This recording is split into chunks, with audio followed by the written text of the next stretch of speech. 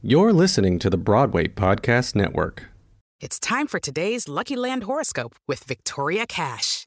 Life's gotten mundane, so shake up the daily routine and be adventurous with a trip to Lucky Land. You know what they say, your chance to win starts with a spin. So go to LuckyLandSlots.com to play over 100 social casino-style games for free for your chance to redeem some serious prizes. Get lucky today at LuckyLandSlots.com. Available to players in the U.S., excluding Washington and Michigan. No purchase necessary. VGW Group. Void where prohibited by law. 18 plus. Terms and conditions apply. Lucky Land Casino, asking people, what's the weirdest place you've gotten lucky? Lucky? In line at the deli, I guess? Aha, in my dentist's office.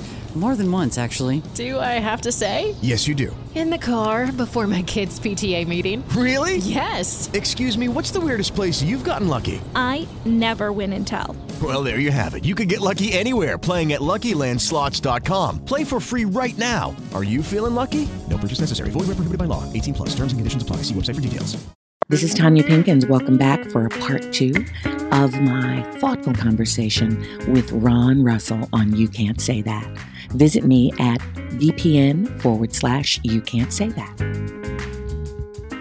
I often say about many actors I know that if it weren't for the arts, they would be in the penitentiary. Yeah. Oh, I should have. By all rights. I mean, looking back on it, I have a friend who's a filmmaker, and he and I, when we have a beer together, we start to talk about the worst thing we did. This is one of our fun. Well, you got to tell us, what is the worst I don't thing think you want to did? know. Yeah, I do. I want to know the worst thing. I think the very worst did. thing I ever did, when I think back on it, was actually that I was driving back in the old days, Louisiana, to get from southern Louisiana to northern Louisiana. There was no interstate. There was just this one.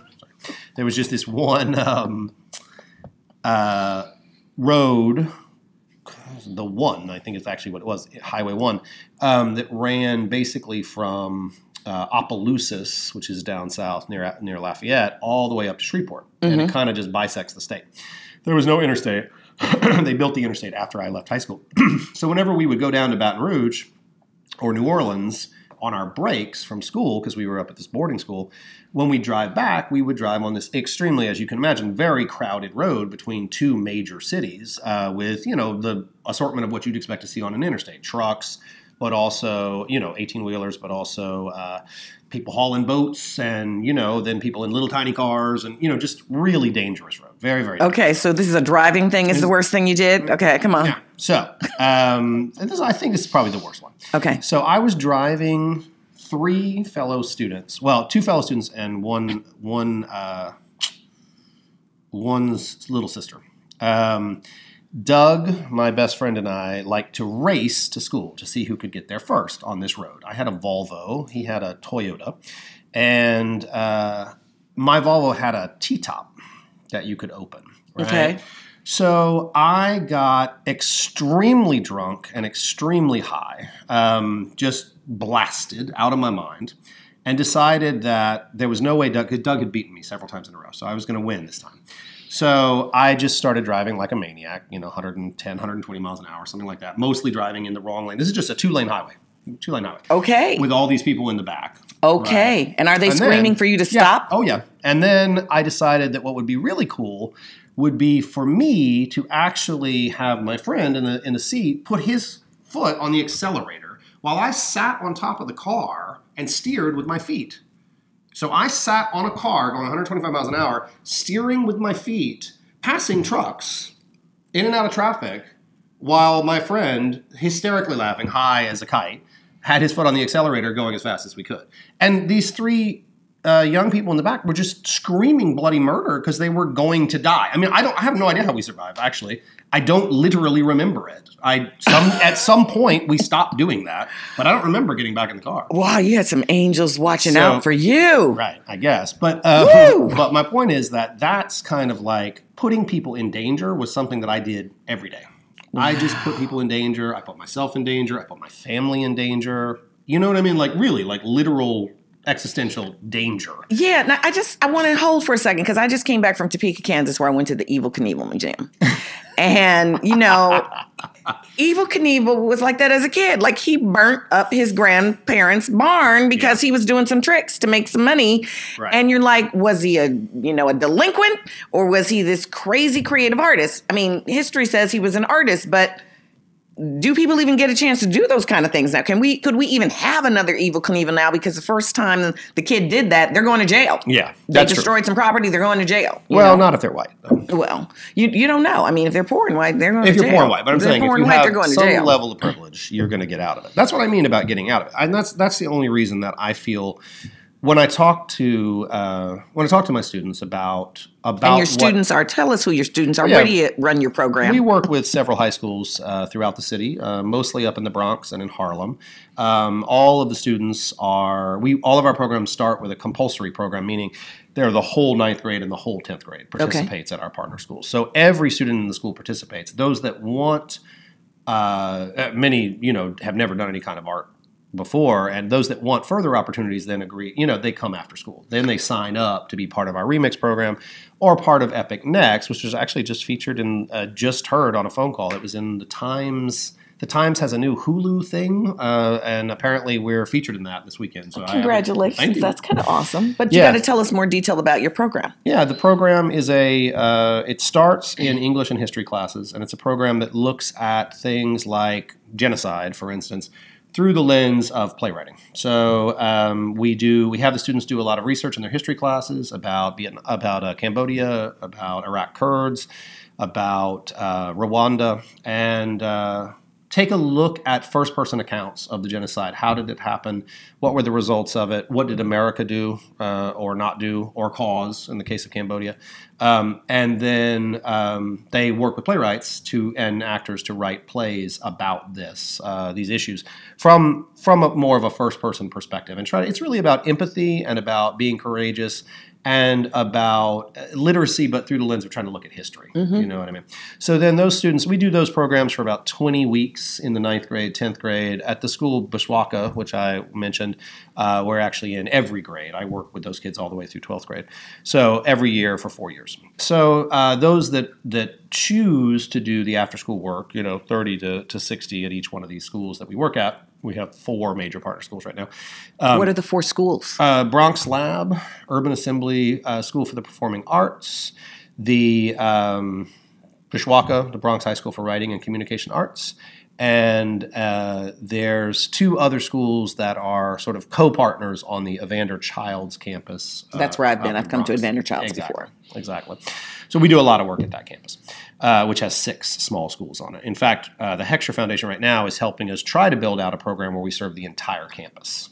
Okay. Yeah, all 2,400 students. And I've seen the work. The students' writing is amazing. Yeah. It's incredible. I mean, I'm very happy with the quality of the work that comes out, especially because, as I said, these programs are not self-selected. I think that the arts really should be compulsory in high schools. I mean, this isn't a radical thought, but it's just not done in New York. But I really feel like the loss of the arts is a deep loss for students' education. Forget about their humanity, which is a whole other topic, but it really for their education. I think most students learn better when they're asked to have the kind of autonomy that comes from arts projects and the kind of like self-directed learning that comes from arts projects and the sense of creativity and that their voice matters. I think they just learn better. And so we want to make sure that gets done with all of the students. Now, I don't think that every student is going to want to self-select to do a 5-month project like the Remix, which is 3 days a week after school where students take a classical play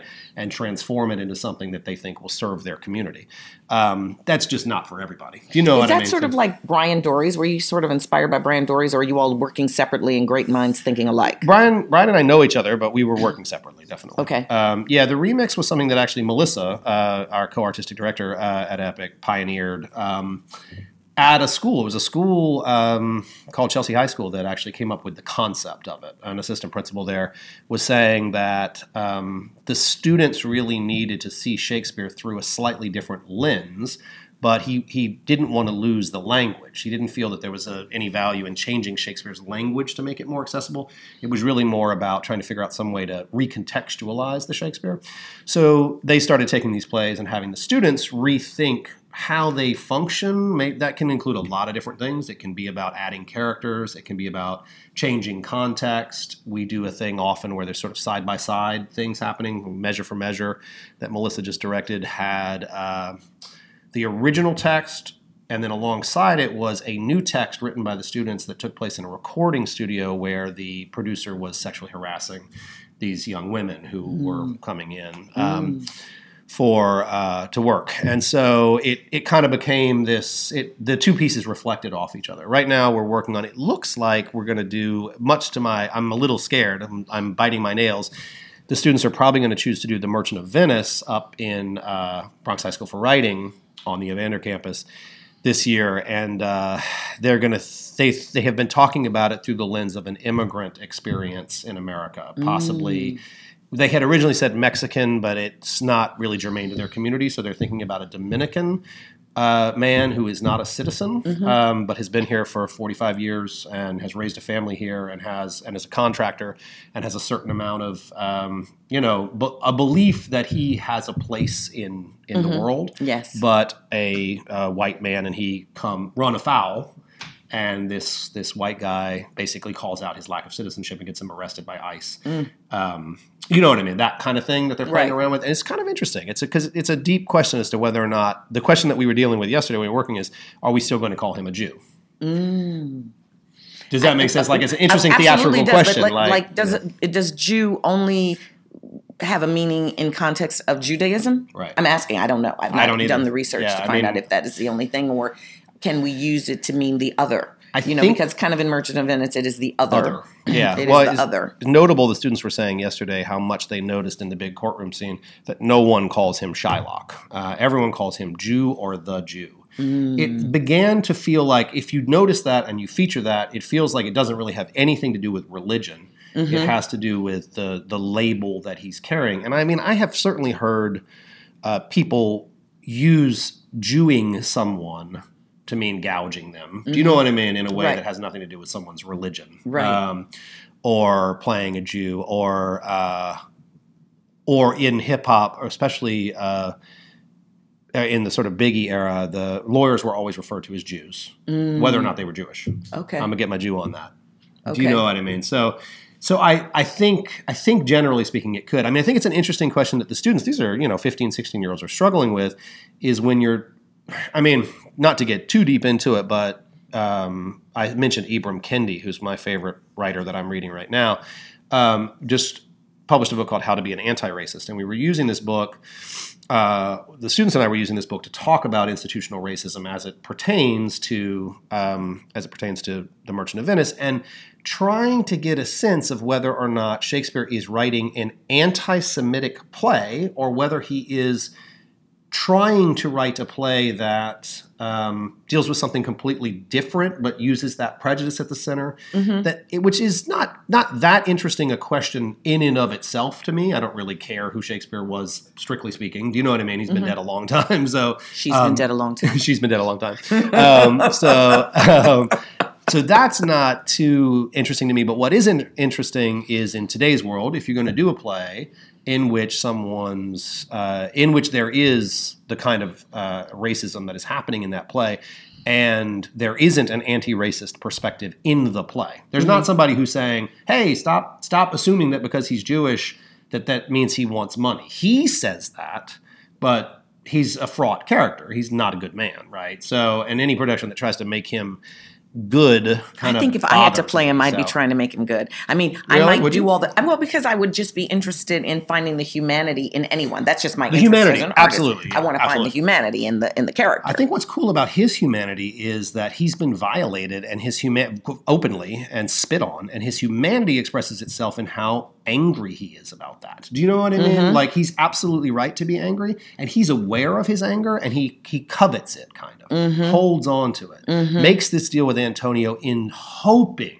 that Antonio screws up. Does that make sense? Like, he's praying for Antonio to fuck this up so he can do what he needs to do to him. Do you know what I mean? So I don't think that's necessarily evil. I just think there's a cruelty in him that has been, either, he comes by it honestly, he was born with it, or perhaps it's been, like, carved into him by this society over 50 years. But so why do you do this work? I mean, you do all this work with students. You produce plays professionally. Do you have any time left in the day to be married? You got a daughter you're raising. Like, no, why do you do? How did you get to this work that you do? Well, I think that for me, very early on when I was in college, I started I wasn't in theater when I was a kid. My mom did props for the community theater. And so I spent a lot of time at the theater, but I did a little acting in the way that you do, but it really wasn't something that I was concerned about or interested in. I certainly didn't think I would pursue it. And so when I was in college and I was a neuroscience major, I was working just volunteering, which is sort of expected of you if you go to Oberlin College, that you do some volunteering in the local area. I was volunteering at El Centro de Servicios Sociales in Lorain, Ohio, deeply segregated town. I mean, really, literally there is a steel mill that runs in between the two halves of town, one of which is white people and the other which is brown people. And so the segregation is quite strikingly obvious. And so we were working there, and we got a little bit of money to do a program that was more than what we had been doing, which was really just like scraping paint off of, sides of buildings and having the kids kind of clean up their community. But we got a little money to do a program, and they asked me to do a theater program because they knew that I'd done a little bit of acting, and I really didn't know what to do. So I happened to be in New York. I went to Drama Bookshop and asked them what to do because I figured those guys at Drama Bookshop know everything. So I was like, so I've got to do this theater program with these kids. What should I do? And they're like, oh, well, here's a book. And they gave me Augusto Boal's book, Games for Actors and Non-Actors. And it really kind of changed my view of the importance of youth voice. That's really what it comes down to. I think I do theater because I think it's the quickest, most effective, most powerful vehicle for bringing youth voice into our society. But I think that what's happened in this country, for me, is that we have really infantilized our adults and shut up our children. It's almost as if the adults don't want to grow up. And the constant reminder that there are people that are younger than them really bothers them. So they've just shut that down. And young people are not given any kind of a voice.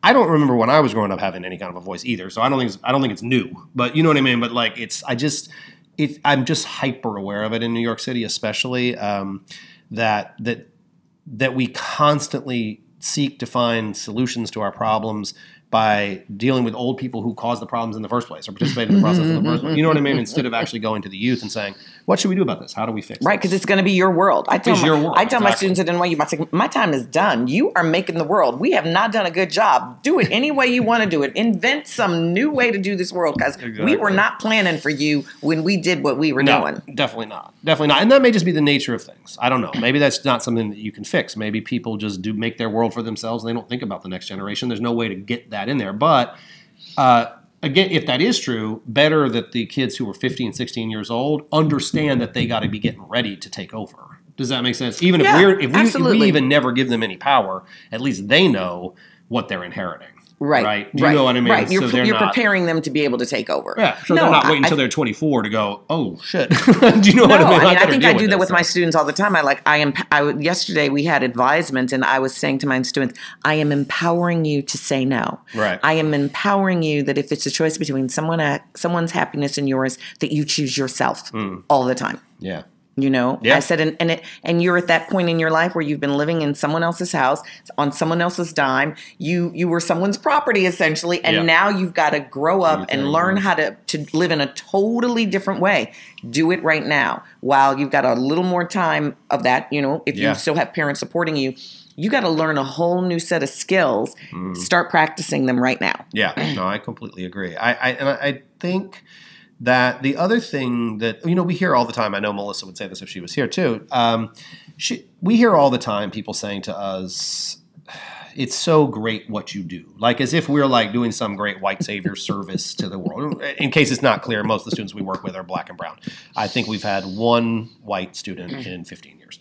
So he was an exchange student from Kiev who never went home.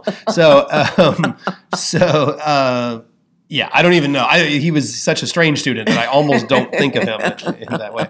So anyway, we working with those students. Sorry, I lost my train of thought. Well, I'm going to say something while you're finding your train of thought. Sure. I want to make sure I know you have someone you have to be, which is soon. Yeah. I'm going to say this statistic. So Scholastic Books, which is the #1 publisher in the country, has been polling high school students over the last 58 years of presidential elections about who they think will be the next president.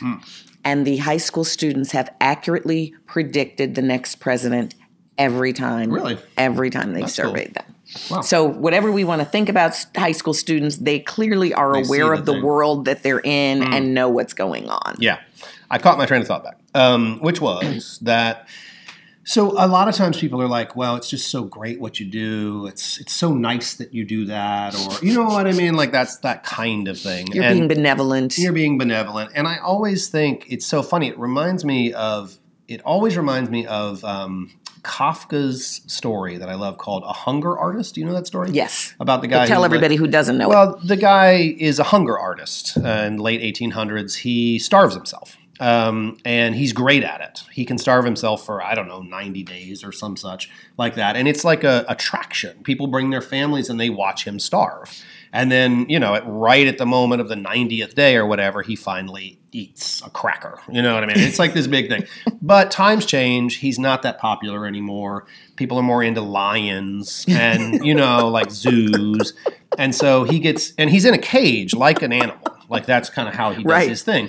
So he's in his cage and he's doing his biggest one yet. He's really excited about it, but no one cares. And the zookeepers in the menagerie that he's in accidentally sort of put him behind the elephants or whatever. Do you know what I mean? And they leave him there and he wins. He goes like 130 days or what? I don't even know what it is. He goes forever and he's dying now when they find him. And he's like just a little piece of straw himself in the straw. When the guy finds him and it's kind of like, what the hell are you doing here? And he's like, I'm the hunger artist. You know what I mean? And he says, the guy says, well, obviously you're going to die. Let me call someone to help you out here. There's no way to save you now. And he's sort of like, can I tell you a secret? You barely hear him. Can I tell you a secret? He's like, everyone always admired me. But the truth is, I just never could find any kind of food that I liked. You know what I mean? And it's just such a great ironic twist on this idea of like why he does that. And I think for me, it's similar in that the reason that I work with these young people is that I love being around them. I mean, honestly, like they're incredibly smart. They bring such a different perspective than I grew up with when I was their age. They're just kind, good human beings, and they kind of give me hope for the future. Do you know what I mean? In a way that honestly, I have worked with young people who have some privilege in schools as a teacher, in community centers, things like that. And it's fine. I like being an educator, but what I like more is being around these young people who I know, if given the shot, would really change the world for the better. Do you know what I mean? And like, it's an honor to serve them. It's not some kind of like, white savior thing where you're like, all right, well, I'm bringing the resources and I'm going to help them. I learn from them every day. I mean, really, like that's the truth. I walk out of those sessions that I have with them, like this one on Merchant of Venice, thinking a new way from the way that they're asking the questions about the play Merchant of Venice. Do you know what I mean? So that I'm going, okay, well, let me rethink that a little bit. Let me rethink this play a little bit. Maybe this play is something that's very important for us to take a look at in our society today. Though I had formerly dismissed it as like, I'm going to do a play about some anti-Semitic. You know what I mean? Like, I have to see that shit every day. You know what I mean? That Antonio, this white D-bag who has everything and spits on Jews because they charge interest. Do you know what I mean? Like, who cares? You know what I mean? But now I'm looking at it and I'm like, no, that actually maybe is the play for our time, at least for this group of people. Well, thank you, Ron Russell. I was going to call you somebody else. Thank you, Ron Russell, for coming and talking with me today about Epic Next and all of your work with the students. And I am happy to know you because I always love the work you do. And I'm happy when you invite me to come in. Appreciate it. Thank you. I truly admire you. Thank you, Ron. Thanks for listening to You Can't Say That with Tanya Pinkins, part of the Broadway Podcast Network. This episode was produced by Dori Berenstein, edited by Alan Seals, with music by Anthony Norman. You can find more information and other great Broadway-related podcasts via BroadwayPodcastNetwork.com/YouCan'tSayThat. Hey, it's Leslie Odom Jr. here on the Broadway Podcast Network to tell you about the Rise Theater Directory, a program of Maestro Music. Rise is a national online resource designed to connect and empower backstage and administrative and creative theater professionals from underrepresented backgrounds. If you work or aspire to work in the theater community, this can help you find your next project. And if you hire theater professionals, search the Rise Theater Directory to find your next team. Create your profile now and get more information by visiting risetheater.org. That's theater with an RERISETHEATRE.org, because only together we rise. Life's better with American Family Insurance because our home policies help protect your dreams and come with peace of mind. Save up to 25% by bundling home, auto, and life. American Family Insurance. Get a quote, find an agent at amfam.com. Products not available in every state. Discounts may not apply to all coverages on an auto or home policy. Discounts do not apply to life insurance policies. Visit amfam.com to learn how discounts may apply to you. American Family Mutual Insurance Company, SI, and its operating companies, American Family Life Insurance Company, 6000 American Parkway, Madison, Wisconsin.